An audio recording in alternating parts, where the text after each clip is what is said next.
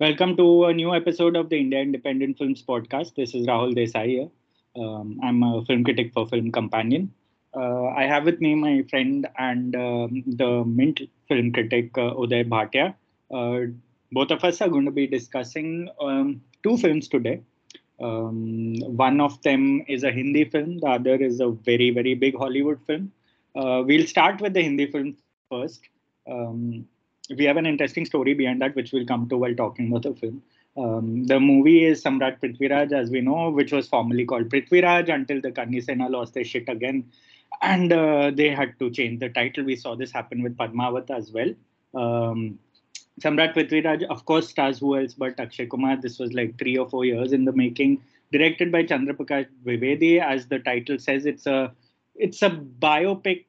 It's a historical biopic of a 12th century Rajput king called Prithviraj Chauhan, and that's pretty much it. It's based on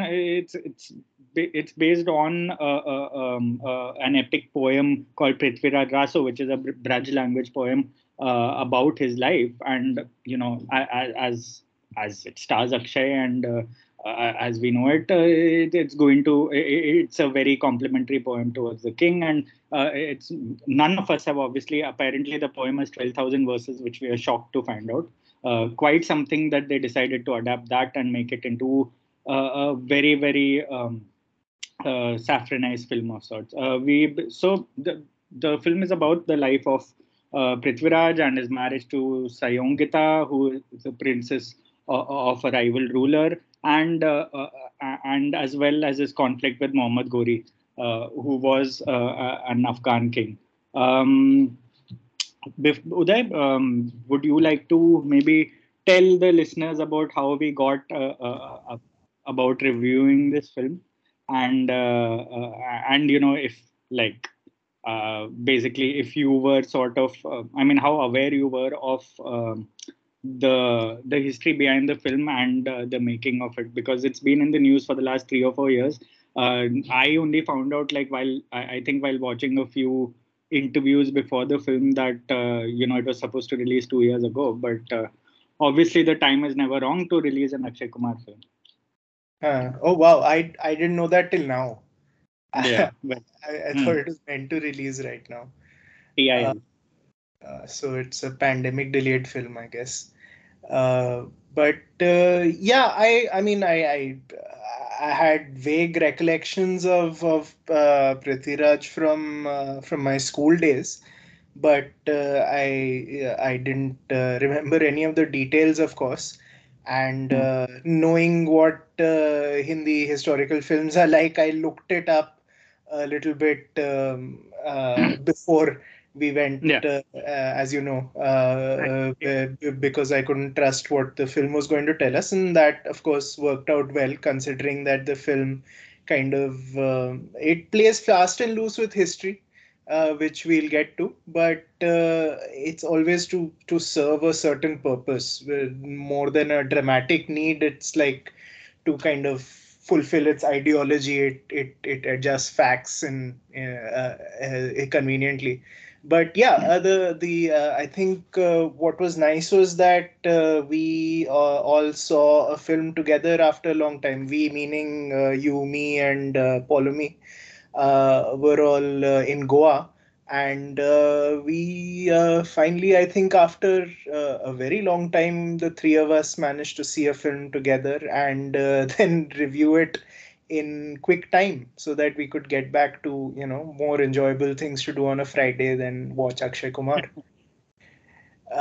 Yeah, I mean, it was we've all become so accustomed now to these Hindi historical films and the kind of yeah, very right leaning slant that they put on history, that it's kind of, I mean, I'd written that I felt like I'm sort of writing the same review again and again, with just changing the century and the name of the ruler.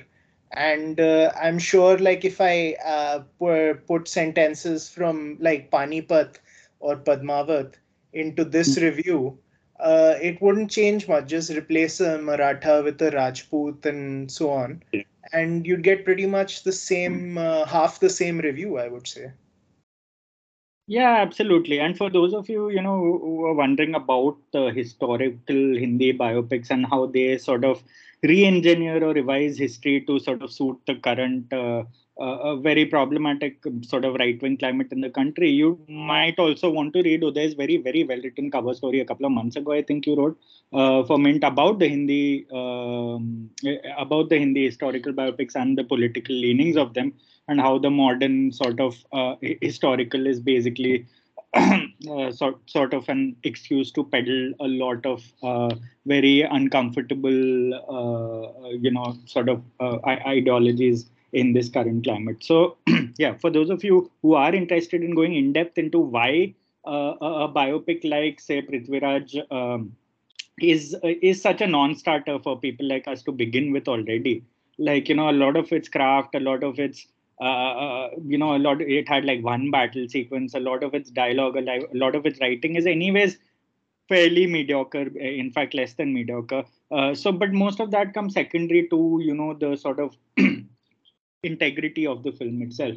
And yeah, as Uday said, it's becoming a little repetitive, because for those of us who do review Hindi films week in and week out, these biopics are mostly very large scale, big budgeted films, so it's difficult to avoid them.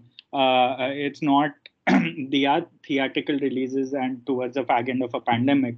And we do end up watching and reviewing most of them. But yeah, I do find lines being repeated myself as a reviewer as well in a lot of these reviews. The only difference is the makers may be different, but the actors are more or less the same in all across all the biopics. And one thing about Prithviraj is it made me sort of appreciate a little more, at least Bhansali's oeuvre in the last 10 years, where he's made like 3 or 4 historical biopics. Even though, Right. he has the same problematic leanings, I feel like, the sort of politics in Bhansali's film still manages to come secondary to the scale he mounts them on. And he's known for a certain thing, and he knows he's known for it, which is why his films are so at least rich cinematically, if not, like, because of course he has a problem writing, he has a problem constructing a story or adapting it, which he did with Padmavat as well, which was my least favorite of his films recently. But it did make me appreciate sort of his vision and his sort of canvas, because a film like Prithviraj is the worst case scenario of a Bansali film. Like, it is literally one of the worst written films I've sort of come across in recent memory. Akshay Kumar looked like he was just doing an extension of that anti-smoking sanitary napkin ad that comes at the beginning of every film, the disclaimer. And he just looked like he was doing an extension of that in this, because he's here a feminist king. So he spends most of the film really spouting sort of lot of sermons and lectures about how women should be respected in the 12th century we are talking about here, and how Hinduism is all about respecting women, and how they should be equals. And that's pretty much the sort of smokescreen they use to cover the very saffron sort of outlook of the film. And of course, there's a lot of saffron in the film. I'm not just talking about the holy song that uses only one kind of color. It is the costume throughout the film. It is the turbans people wear, and there's not to say that none of this used to exist, but the sort of the hammer that they use to sort of put this across in 2022, when they know very well that the current sort of political party ruling the country is very much inclined towards it, so they get a lot of tax-free sort of runs in a lot of states.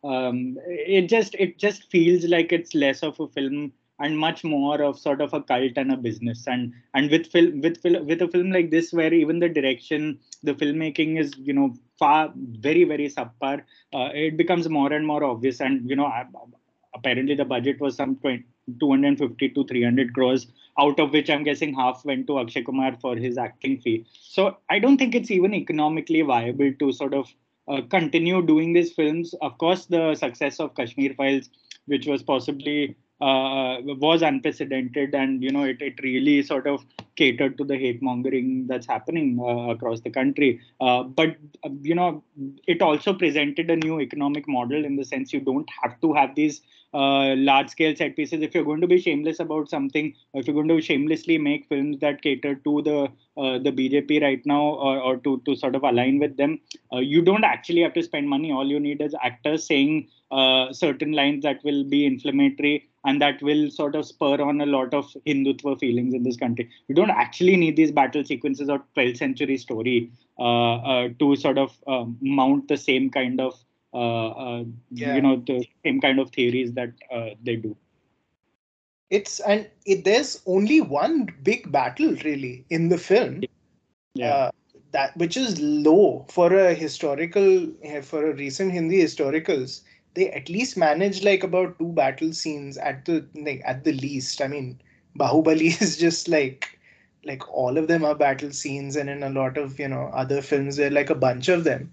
But at least like two should I would think would be a minimum for fans of the genre. I'm guessing they exist somewhere.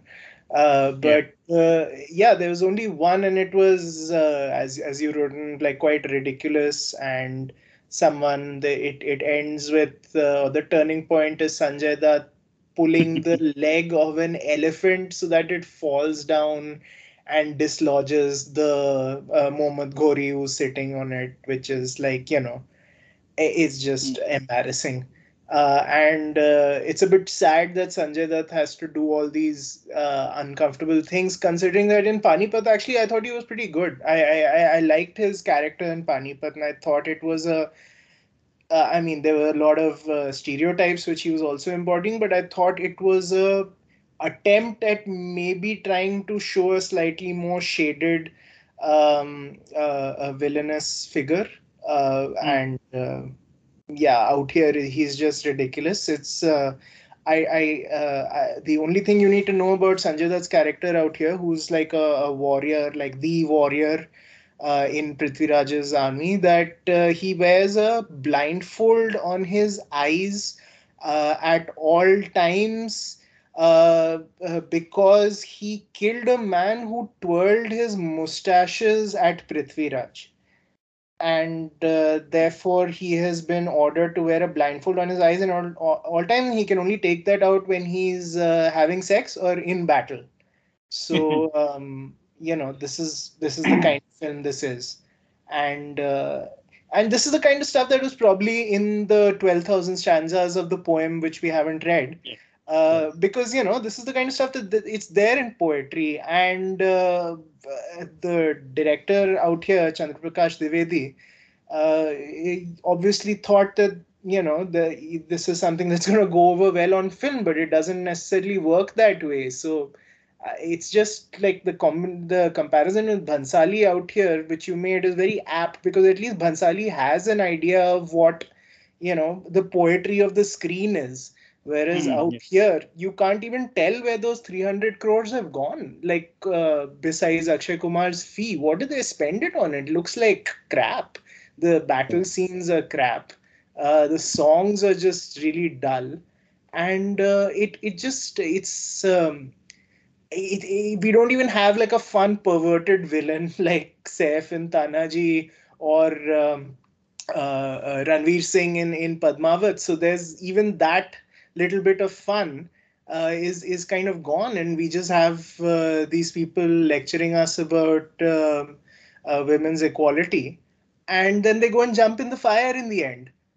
Which was amazing. Like it's just like you get like 2 hours of lectures about how men and women are equal, and that she's going to rule on the throne, and then it's like yay Johar, and like there's a nice song. So it's just quite a misfire from start to end. Yeah, totally. And we sort of live in a sort of post Rajamouli universe. So these things appear they appear more like a sore thumb when you see them on the big screen, because we just watch RRR, and we we just watched we just watched a Bhansali film this year as well, even though it wasn't technically like a sort of a war historical or anything. But Yeah, I mean, as you said, it's just bizarre. We don't know where the money is gone, and that is probably the most annoying thing about these films. Like, if you're going to be shameless about your ideology, about your political leanings, and about all of this, then you may as well at least make the film look good. Like, if that's the least, especially if you choose the language of scale. If you make a Kashmir Files, obviously it's going to be dialogue heavy mostly. It's going to be a lot of sort of Hindus telling each other that Muslims are not good in many ways. But in films like this, it's better to have a prettier smoke screen, which and the VFX was terrible in this film. Like even Uday mentioned some of the horse riding sequences in whether it's in war or not, it was just like I mean I thought I know we were in Goa while watching the film, but had to wonder about how sober I was when I was watching those sequences because it felt like a face was being photoshopped onto a body, and there was no and the green screen was almost like you could almost feel it. So it just was so tackily done, and Chandraprakash Dwivedi has made a bunch of films earlier, but nothing of this scale. He's made Mola Assi was his last film. I remember him making Z Plus in 2014. These were Right. all, very Pinjar, I think before that Pinjar also, was, yeah. Pinjar also, which was, and these were all very different sort of, sized films. Like these were Right. not the Akshay Kumar sort of historical, the Akshay Kumar film basically. And Hmm. it's so obvious that Yash Raj has tried to sort of jump onto the Saffron bandwagon here, and this was the only production house that was more or less sort of had resisted this. But I'm guessing they're in deep shit if they plan if this is what they chose to make money, because they know it's sort of a gold mine right now. Anyone sort of making these kind of films are going to earn crores at the box office. That's what they think is the Kashmir Files formula now. So you'd have to think that Yashad is in trouble if they're going to be bankrolling these kind of films, because and I saw like a couple of articles being written how the production house known for love is finally catering to hate, and even they could not resist being almost the last sort of defense between complete domination of sort of right wing Bollywood. So it wasn't surprising for me because Yashraj has been getting plenty of stuff wrong over the last couple of years. We just talked about Jayesh Bhai Jodhar a couple of weeks ago. It did feel like this was also Jayesh Bhai Jodhar, but in the 12th century in a way. And yeah, of course, that Sati sequence that Uday talked about towards the end, I think our mouths were agape by then. And I will remember watching the film only because, as Uday said, it was, I think, three of us watching together after a long time. We used to watch a lot of press shows together in Bombay before the pandemic. Then, Polumi moved away, Uday moved away. And it's strange that we managed to watch a film in Goa, sort of really drive half an hour to the only mall apparently in Goa, watch the along, morning show along in the Dear Zindagi Road. along the Dear Zindagi Road too, which was a nice little. We got something out of the drive, and we made sort of quick work out of it. So yeah, so it's all for the experience, but not so much for the film. I don't think it merits more discussion because it's really not that kind of film, or it's not even inciting the kind of reactions the filmmakers hoped it would. Like if, I feel like even the Hindutva trolls on Twitter and social media are a little jaded and tired by now, and they don't know how really to defend a film like this, which looks terrible, even though it says the kind of things they want to say. So it's not even like a lot of reviewers who have reviewed it negatively or people who are writing, critical stuff about the film are getting trolled. It's nothing like that. It's not. It's a complete non-starter. I've been following it box office collection just to get an idea of how these films are economically viable. I'm sure one of the streaming platforms have bought it, so they will never go into loss. But when you star Akshay Kumar and you pay him more than 100 crores for every film, you're already starting at a loss. So I doubt any of these films can make massive profits anymore because a lot of collections do not show profits; they just show the final collections, and that's very deceptive, obviously, because the budget is very high of such films. So we will keep an eye out for how this film does over this next week because June is chock a block with a bunch of theatrical releases after this. We should move on to the next film now, which we definitely have been looking forward to talking about. I was discussing it with Uday a couple of weeks ago. Um, we were not going to obviously do a podcast in Goa, though we did sort of consider it at one point. But the film in question is Top Gun Maverick. It is a Tom Cruise film, released a couple of weeks ago in theaters across the world, and it's as we know, it's the sequel to Top Gun, which released in 1986. Um, Tom Cruise returns as Maverick, who's Captain Pete Mitchell, who's a U.S. Navy test pilot, and he is an instructor in this film, and he leads an impossible mission to an unnamed country with some massive, sort of a massive 30-minute sort of air climax, which was quite an experience to watch. I watched it in a press screening in Bombay. I watched it on an IMAX screen, so that was fortunate. And it was one of the better experiences I've had in a theater in the last year or so. Uday, before we start, like Tom Cruise, what's your? We did a 2 hour. The time to plug the 2 hour podcast we did about Tom Hanks, both our favorite actors. But let's talk about Tom Cruise.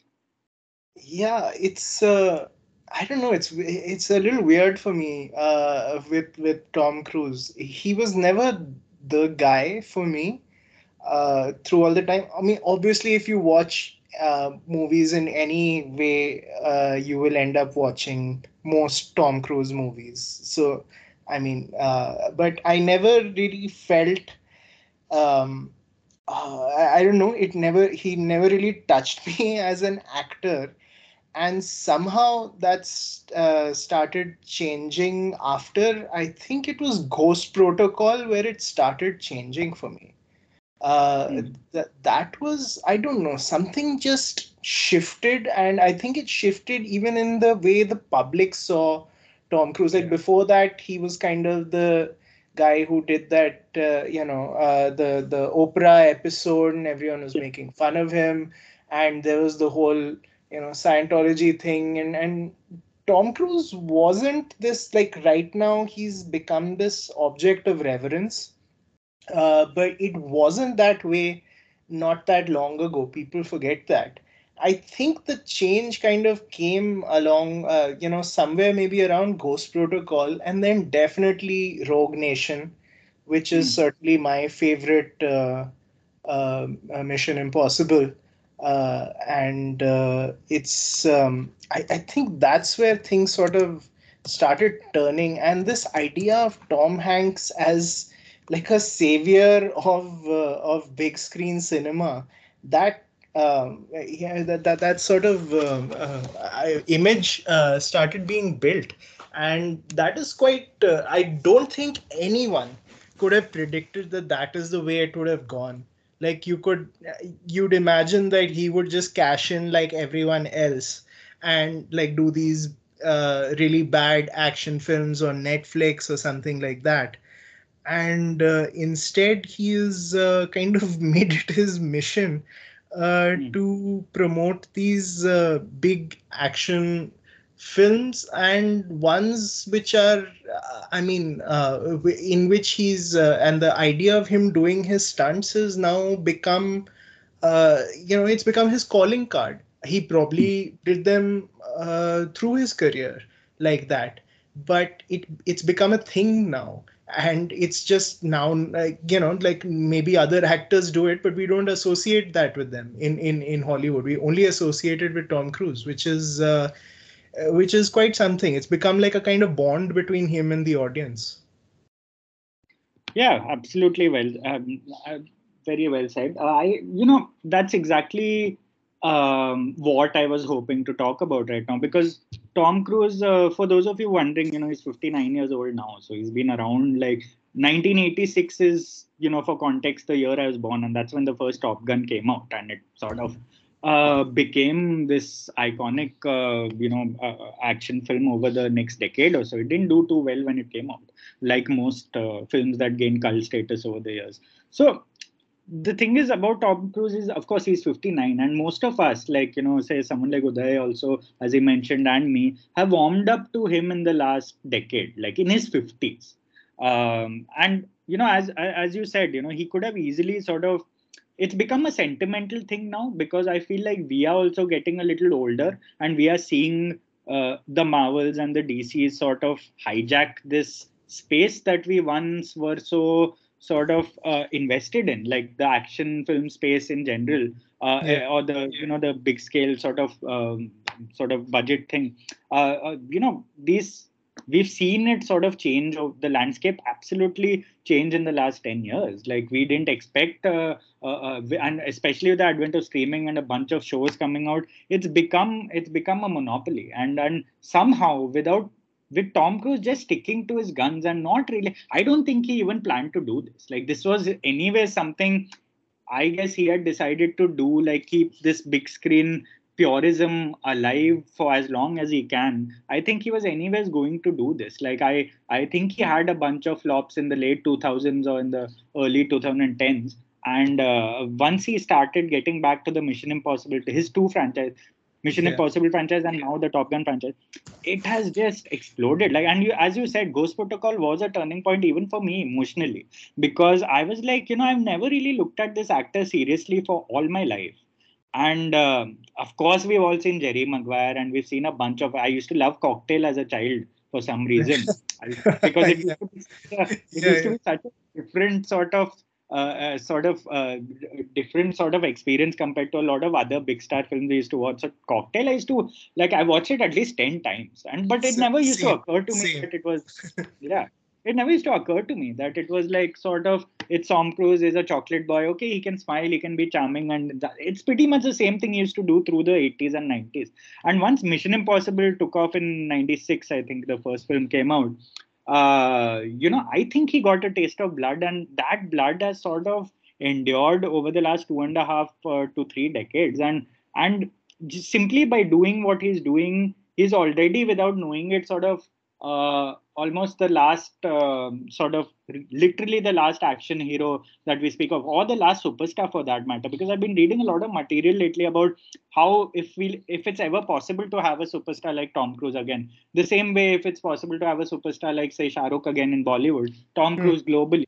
If it's even possible with the advent of the kind of cinema I was talking about, with the Marvel and the DC and the superheroes taking over, Tom Cruise is literally the last bastion. Like he's there, and he's been doing it. And as you said, doing his own stunt is a calling card. But none of these films are mediocre. Like he's not churning them out on some he's not phoning it in either. Like he's just the kind of vision that he's been backing, and it's obviously so. It's almost like he's an actor version of like Nolan's purism with the big screen as a director. Like he just wants to maintain that kind of sort of hold over the cinematic medium. I feel like Tom Cruise is doing it in his own little dumbed down way on the side. And I feel like Top Gun, the latest film, Maverick, was sort of almost a pinnacle of what we see Tom Cruise has come to represent. Because a lot of people like us, I think in our 30s, late 30s, are now starting to see the merit of needing someone like Tom Cruise. I'm not saying like, and that's why I love this film, because it's such a nice little meta sort of tie into Tom Cruise's own career, his own legacy. Because as we know, in this film, it's also the Maverick who comes back after a long time as an instructor. He's written off by everyone, all his bosses, all the colonels have gone ahead. He's still a sort of captain. And the bunch of dialogues in the film where they refer to him going to be extinct, but he continues. Ed Harris tells him that Right, playing the admiral right at the start. Yeah, your kind will be extinct in a few years and all. Yeah, I mean, he may as well have been telling that to Tom Cruise, and he may as well, all of us may have been telling that to Tom Cruise over the years. And that's what I really and I love that little meta thing sort of adds to the film, because we know that it's not just Maverick sort of doing his thing in the film and showing the new generation that, okay, look, these planes can be flied this way, and I can be a daredevil, but at the same time I can be absolutely invincible in a very old school way. It's also Tom Cruise doing the same thing, and I really enjoyed that. And of course, we'll get into the last half an hour about like what a sort of blood rush it felt like watching it, like sort of the aerial battle that we'll get to. But yeah, for me, it was very, very important that someone like Tom Cruise, sort of keeps this flag flying, because it's not going to last forever. We've seen the Sylvester Stallones and the Arnold Schwarzeneggers fall by the wayside, but Tom Cruise was much bigger than that, and he has acted. Like we may not consider him an actor, but he has something about him that is very sort of almost clean and pure, especially in a year like 2022, that I do not mind watching for the next 10 years. Yeah. It's interesting that you mention clean and pure also, because it's almost like the film has also imbibed those qualities. It's not a particularly brilliant film, but it's Yeah. just so focused on the job. Like it knows that what the end point is. It doesn't have a bunch of competing storylines. The only thing that you might say is a distraction from the main business of flying is the Jennifer Connelly romance with Maverick. She plays a bar owner on the base where he is training these pilots. These are all Top Gun pilots, including Goose's son, the late Goose's son, who obviously has problems with Maverick because he was in the plane when his dad died, and also he then, out of concern for the kid, stopped him from joining the Navy for a couple of years. So he has a lot of resentment. And that's basically, and Top Gun and Tom Cruise has to train them for this mission, a very vague mission. The mission is almost a red herring. It is so vague. It's There's some uranium enrichment plant in an unnamed country which is violating unnamed international agreements, and therefore they have to go and bomb it and come back before anything happens. And it's like spectacularly vague. There is absolutely no political heft or anything to it. We have no idea whether it's like a terrorist organization or a country or what. And so it doesn't really, like, there are no stakes to that beyond a mission getting completed. And what is the mission? The mission is almost like Tom Cruise being in these kind of films. Like, Mm. can we see that? Like, can we get as much joy out of seeing him do his thing now? Maybe like for one last time, or a few more last times. And it's just one thing which kind of occurred to me later, not when I was watching or writing about the film, but the only other person who I think kind of uh, created this bond between himself and the audience, in terms of like that he'll punish himself for a film, and the audience will love him for that, is Jackie Chan. That has Yeah. basically been the whole point of Jackie Chan's whole career, that he's like he just keeps pushing himself, and Mm. the audience likes it because they know that what they're seeing is what actually happened, or as close to what happened. And you've seen this even in the Mission Impossible films. And I don't think we can underrate how important Christopher McQuarrie has Yeah. been for the renaissance of Tom Cruise. He's directed the last two Mission Impossibles, and he'll direct the next two. And Mm. he also wrote Top Gun. And Yeah. there is and he uses practical effects to a large degree, which allows Tom Cruise to do this, his incredibly dangerous stunts, and the audience loves him for that.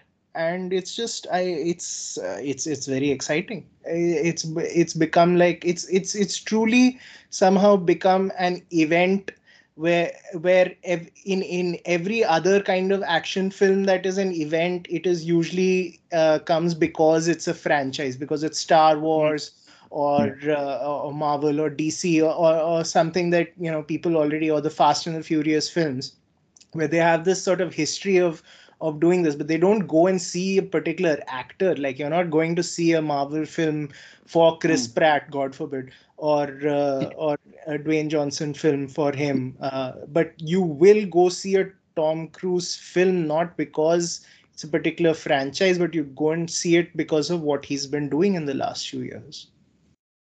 Yeah, it's interesting that also you mentioned Dwayne Johnson, because he's literally, I think that's more or less the same thing that he's trying to achieve, right? By being So he's probably the highest paid star in the world at the moment, and he's been like that for a couple of years at least now. But the kind of action films that he chooses to do are purely dumb. Like, a lot of people may enjoy them because they're like totally dumb, but I feel like the kind of cinema that Tom Cruise does, like as you said, even though he's doing franchises, for example, Mission Impossible 4, 5, 6, or however much he's made in the last 10 years, and this second one, it does not feel for some reason that he's doing a franchise. And because, first of all, we are, of course, coming to see the actor, and secondly, we are just coming to see how far he can push himself. They may as well have been independent sort of segments, independent films of their own, because each of the Mission Impossible are now sort of earning money or now being such a big deal, not because I feel like it's something that started in 96 that is still going on enduring. I feel like it's because they just people are getting a kick out of how Tom Cruise is sort of schooling the younger generation in how to do action, how to sort of eschew visual effects, and stay honest to the medium without really giving into that entire 3D sort of epidemic, or using a lot of fancy gimmicky mediums. I feel like I would have watched the It never once occurs to me that I need to watch the previous Mission Impossible films to watch the new.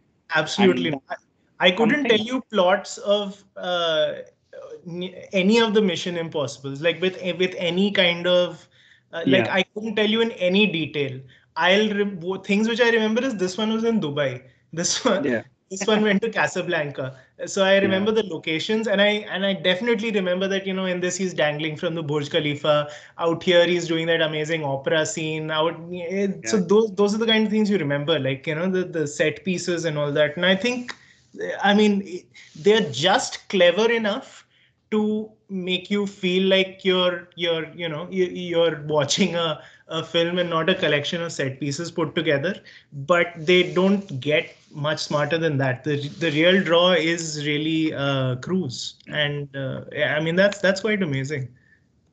Yeah, and they don't take themselves as seriously as, say, a lot of other, like, say, a sci-fi film of the same, or like something made by Nolan, or something made by Denis Villeneuve, or anyone. Like, Or even it's or even Bond now. I or mean, even. Bond has suffered at the hands of Mission Impossible, I think, because Yeah. they tried to go very serious. Yeah. And people are like, fine, we'll just watch Mission Impossible. The stunts are better there, anyways. Yeah, Bond just went the Batman way, right? It became like a brooding super agent, and I haven't, like, for someone like me who like religiously watched the Bond films till around 2015, I haven't even been interested in sort of catching up with the last few ones, and that says a lot. Like, even though it's become this sort of dark universe, like a lot of the superhero films, the DC superhero films try to do. I feel like Bond went that way, and you're right about Mission Impossible profiting from that because they've stuck to their guns. It's just staying the course, and that staying the course has now come to mean something else 10 years later from what it meant 10 years earlier.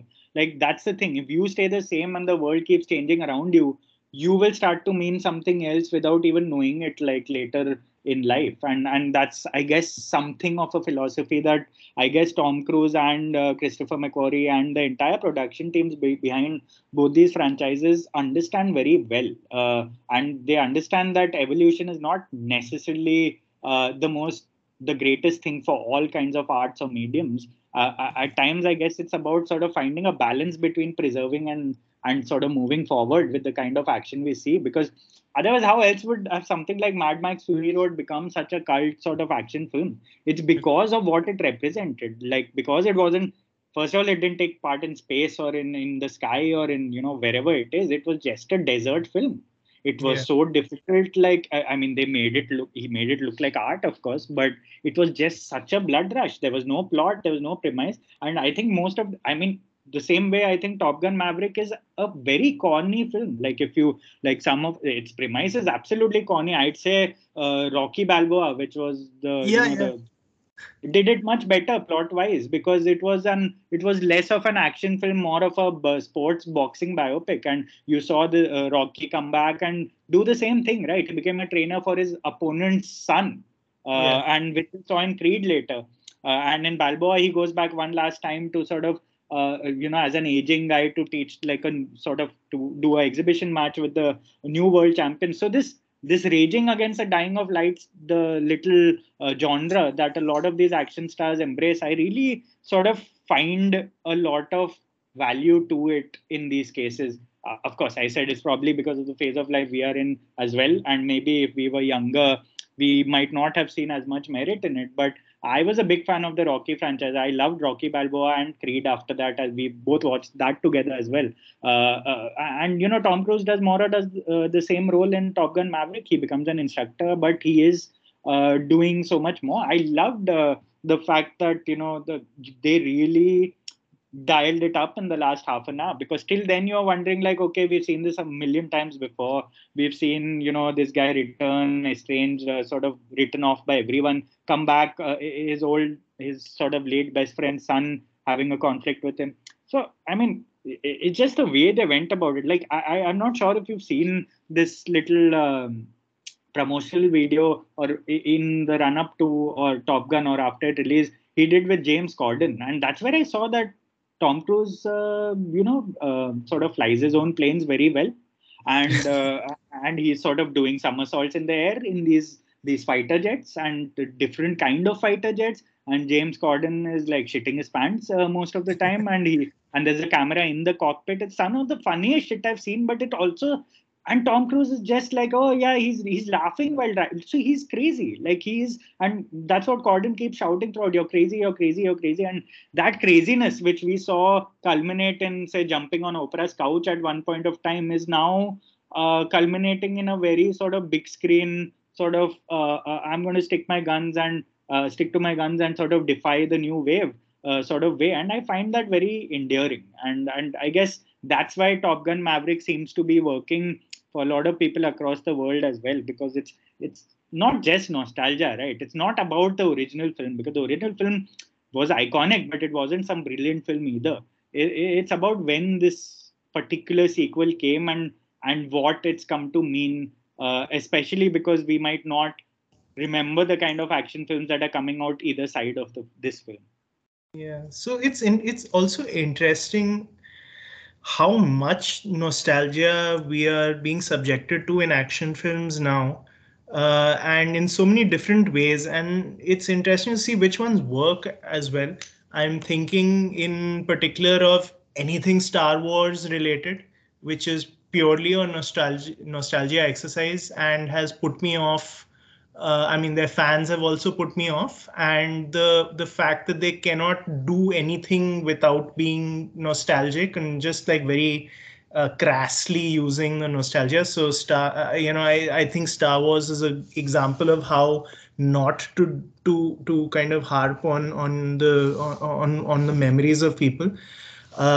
Spider-Man was interesting because when it was happening, I thought it was very effectively done. I think it's still an effective film, but now I feel that it feels very engineered.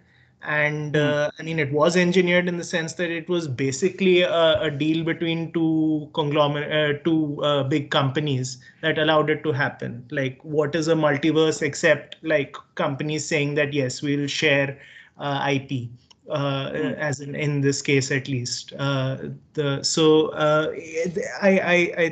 that, and then there was Matrix Revolutions late last year, which was also a nostalgic, but in an interesting way, because they questioned the nostalgia as part of the film also, and it became kind of like an investigation of what is useful in nostalgia and what isn't. And Top Gun, I feel, is quite a nostalgic film, but it just moves so quickly past it that you don't get bogged down in it. Like all the Goose scenes, like when he's singing, like they do Great Balls of Fire again, and it's silly, right? Who the hell would know the lyrics to Great Balls of Fire today? Let alone like a bunch of young, millennials and all that. Why would they be singing Great Balls of Fire written in the 50s in a bar? There is no explanation, but it was done in the first film, so they're doing it out here. But by the time it's done, it's barely like half a minute has elapsed, and that's it. We are just moving on, and we're not. So it doesn't hit you over the head with it, and I think that's possibly why it doesn't feel as cynical as, say, a Star Wars does when it uses something from its previous editions. Yeah, absolutely. Good point. And it, as you said, it doesn't look as designed as nostalgia being designed is obviously it's a business these days. We see Hindi cinema do it day in and day out. What with the Yash Rajas and Dharma sort of really sort of making a business out of self-refreshing their own stuff, and we are like TVF is known to do it, sort of marinate in the 90s, and I can see, as you said, I can see the difference between design nostalgia and the kind of thing that Tom Cruise sort of represents and the kind of nostalgia that he constructs. And it came to the fore with this film particularly, and that was a good point about Spider-Man too, because I really like the. And it's probably the only Marvel film I've seen in the last 5 years, but I really liked it. Like the previous one with the multiverse with all the three Spider-Mans coming back. Of course, I liked it because I was one of. I think because we sort of in 2002 when the first Spider-Man came out, our coming of age and as movie fans also coincided with the the return of the superhero genre in Hollywood, because till then it was languishing in a bunch of very very corny Batman and terrible Catwoman movies. So with Spider-Man returning with Sam Raimi, it was a big deal for a lot of us. And 2002 I will never forget only for that film. So I guess nostalgia was at play with the. And when I thought it was it was quite nice to sort of have my generation catered to for a change. But I could also feel that they were really targeting us, and I could feel like it's very obvious that they are going for more demographics than they usually do, because we are the ones cynical about the current superhero sort of scene in general, and sort of we mellowed down when we watched that film. But that's not going to go on for, because the multiverse is obviously a very sort of convenient device to keep this going. But again, it's a very designed, almost sort of cleansed sense of nostalgia in these films. And as you said, the Tom Cruise kind of nostalgia is very different, and especially represented by the 1986 film and the way they sort of pay little hat tips in this film to the previous film with Iceman returning and sort of really Val Kilmer sort of playing himself in a way. And it felt like a lot of elements came together, not just because they were designed, but because of the kind of times we live in, and because I know this term is overused a lot, like it's almost like a sort of antidote or a soothing balm in these times, but something like a Top Gun Maverick came closest to that. Of course, it was a adrenaline rush by the end, and it was like good old school high standard action at its best, especially aerial battles. I love watching planes anyway, and for me it was really felt like we were part of that. It was visceral and immersive, and I really liked that, and without 3D glasses, which I was so impressed about, because I hate wearing those glasses. I hate Yeah. going into any superhero film with those damn glasses and being told to sort of deposit them after that. And it's not like the experience, apart from getting a headache, it's not like the experience elevates any kind of those films. It's almost like an insurance claim. So with this, I just felt like they stuck their guns, and the IMAX screen really worked in this case. And I was yeah. I don't even care if there's going to be a next Top Gun. I don't want there to be one. Even if there is one, I wouldn't mind it. I wouldn't say it would be called a cash grabbing exercise. Then I'd still feel like I still feel like Tom Cruise doesn't do things sort of. I'd like to believe that he doesn't do things, but because he's a superstar. I mean, he's probably the richest guy in Hollywood right now. It's not about money after a certain period of time. It's not like he's working with the same studio throughout his life. He's not working or he's not working the same franchise. So of course the Mission Impossible trailer played before Top Gun, and of course we are excited about it again, because there's it is what it is, and it's because it's because we are coming out of a pandemic where sort of theatrical releases have acquired a new kind of significance compared to say 2 or 3 years ago, when there was no other alternative and streaming was still sort of limited to shows and television in general. I feel like now it's very different the way we look at theatricals, and I feel like Tom Cruise is at the forefront of that. And I kept hearing tales about, I kept reading about the making of this film and the latest Mission Impossible film during the pandemic, where Tom Cruise was losing his shit on set and telling people to wear masks and recording, secret recordings sort of coming out into the media, sort of really putting Tom Cruise, like posturing him almost as this savior of big screen cinema before Nolan tried to do it with his last film. But yeah, I mean, it was such a largely enjoyable experience, and I didn't even notice like decent actors like Miles Teller and sort of John Hamm coming and doing that same sort of thing that he always does, and Ed Harris coming for just a single scene. Jennifer Connelly, very disposable role in the film, but again, nobody's complaining, and everyone's more than happy to read into this sort of homoerotic action of the film in general, and this time with Miles Teller's character. So I mean, yeah, like all in all, like I was very, very pleasantly blown away. Yeah, I don't really have much feeling for Miles Teller after Whiplash. I don't think he's really interested me in anything. And in any other film, the second lead being like a charm vacuum might have worked against it, but out here it just seems to clear the space a bit for Tom Cruise to do his thing, and he looks great for 59.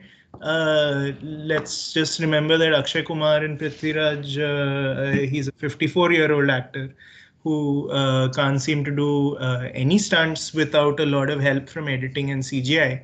And when he's in close up, you can see that he does look 54, and Tom Cruise looks very good for 59. He looks like he's in his 50s for sure, but it's like it's kind of it's just kind of a burnished look almost, and it's great. And he stopped caring that he's short, so you see a lot of shots of him standing with the other actors, all of whom are taller. And he doesn't mind that anymore. I think he's just secure about who he is now. At some point, you just stop bothering.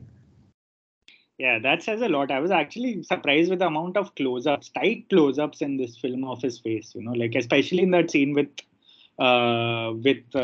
sort of Iceman, with Right. with Val Kilmer basically. Yeah. When he goes to meet him, the amount of close-ups in that scene, and of course, as you said very rightly, he does look like he's in his 50s. You can see the wrinkles, but very burnished and there's no running away from it. There's no sort of anti-aging technology being used, and of course Akshay Kumar was playing like a 26-year-old king as a 54-year-old actor, and the dissonance between like the technology being used to try to make him look younger and between his actual age, where you could see his chest hair in some of the scenes or his hands in some of the scenes, was just awful.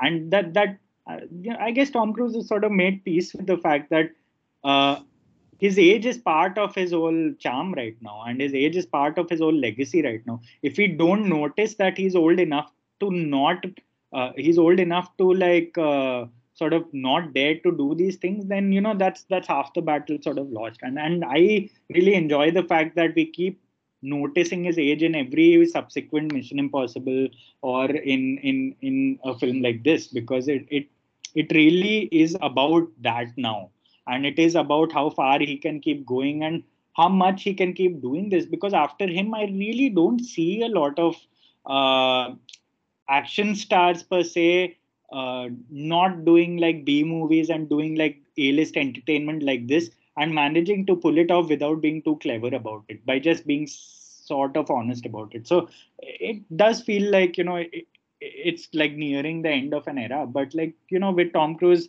and with the amount of films he's been doing, or with the pandemic coming in between, you feel like it's never really going to, at least not for the next few years, are we going to see the end of it. And they've already declared the sort of release date of the next Mission Impossible, which is next June, and this will keep going on. And for us, it's a nice little, especially for like I feel like critics and writers of film from our generation, it's a nice little portrait in say how your perception of a star, of stardom, of acting in general sort of changes over the decades and over a period of time, and how someone you may not have been too fond of in the 80s or 90s has sort of is refusing to age, but at the same time has age in the exact perfect manner you hope to see them do, especially in this current sort of Hollywood scene. So, I mean, in that sense, I feel like Top Gun had everything going for it, and including incredibly silly writing, and it sort of paid off. And you know, there was just some very solid filmmaking towards the end, and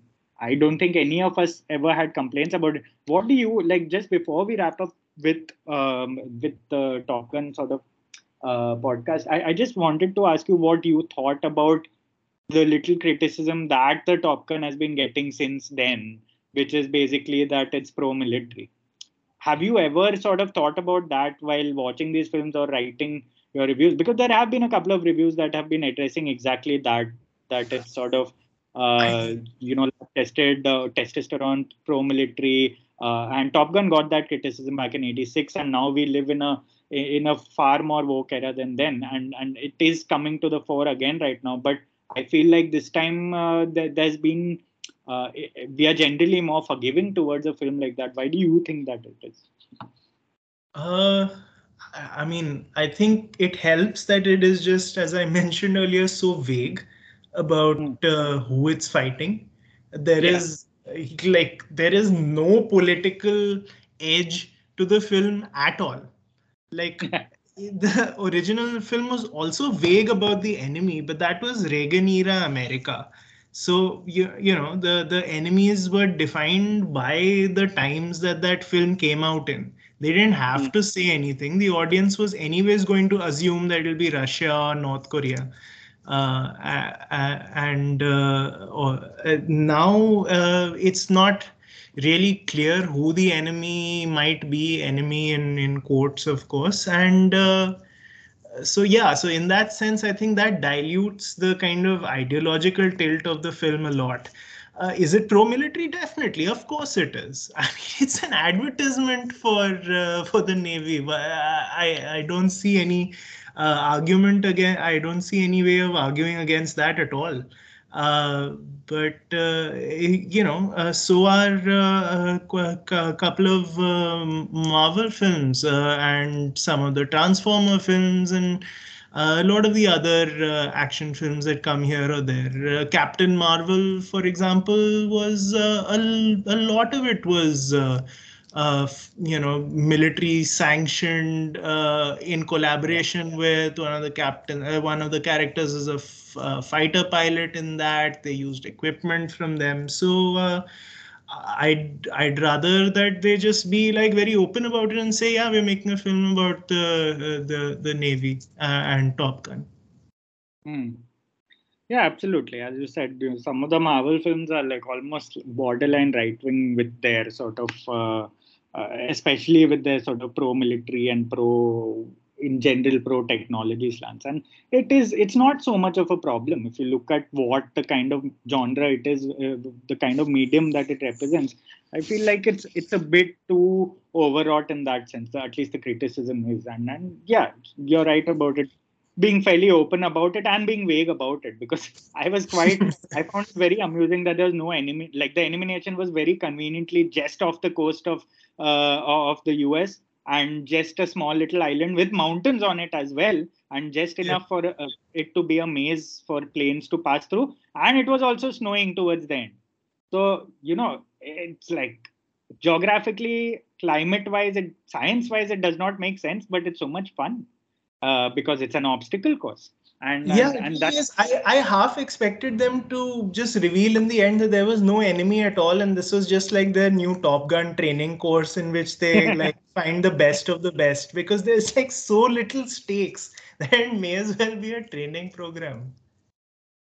yeah, and we didn't see the face of any of those pilots. They were all wearing Yeah. helmets, and they were all sort of very disposable, almost like those robots people use in as villains, as henchmen in a lot of these films. It just felt so so cheekily and nicely done. Like we didn't even need to know the language they were speaking. It was just like sort of Tom Cruise like talking on his radio to his fellow pilots, and nothing. There was nothing about them, and there were no names. The names were so vague about the cliffs and about the ocean, about the coast that they had to go through, about the uranium where it was, which was great. Like that's the way to sort of really sort of without dumbing it down, but you really sort of put into context a lot of say problem, because then nobody can really complain about what you're doing or who you're targeting or who you're sort of really taking a dig at, and that I feel is the best kind of American cinema. It's not like Captain America and Miss Marvel and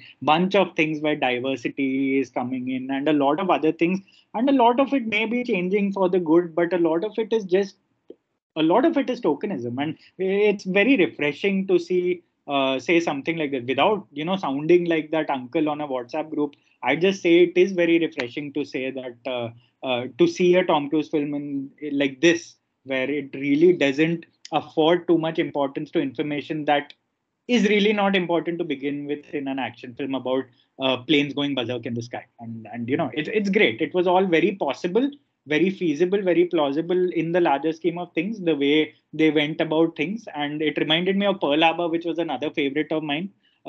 I sort of, I mean, for all the criticism that Michael Bay gets, it was one of my favorite films of his. But of course, there were enemy names then, and there was an entire sort of love triangle, which is more eminent of a lot of Bollywood love triangles. But this did remind me of that film, but just a cleaner, tighter, cooler version of it, and stripped off its fat and its romanticism, and stripped of a lot of sentimentality. It was nice. It was just a good experience. I would like for the record, when Uday and me went to watch Prithviraj at the theater in Goa. There was also a Top Gun show going to start around the same time, and we really had half a mind of going in to watch it on the big screen again, because this cannot be watched anywhere else. And when it comes on streaming, I will not care about it. But just as long as it's there, and it felt sort of tragic that we were just like, say, a couple of feet away. We could have really had one of our better theater experiences in Goa, but then we were watching Prithviraj. But yeah, it is what it is, and I'm glad we got to discuss both sides of the spectrum and both films. And I would implore any of you to catch Top Gun if it's still going on in theaters. I think it still will for a while, because these films do really well in India. And I wouldn't recommend the same about Prithviraj. Uday, anything else to add, or are we more or less done? No, not much. Go see Top Gun, and hopefully we'll do this again when Mission Impossible comes out, because that is like by far my favorite franchise running nowadays. It's really the only franchise I care about now. So yeah, we should talk about that.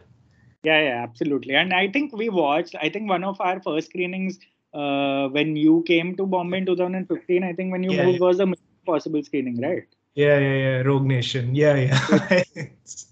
And yeah, that's so. I guess I mean, both of us were floored. Yeah, that was. Yeah, we should definitely be watching these.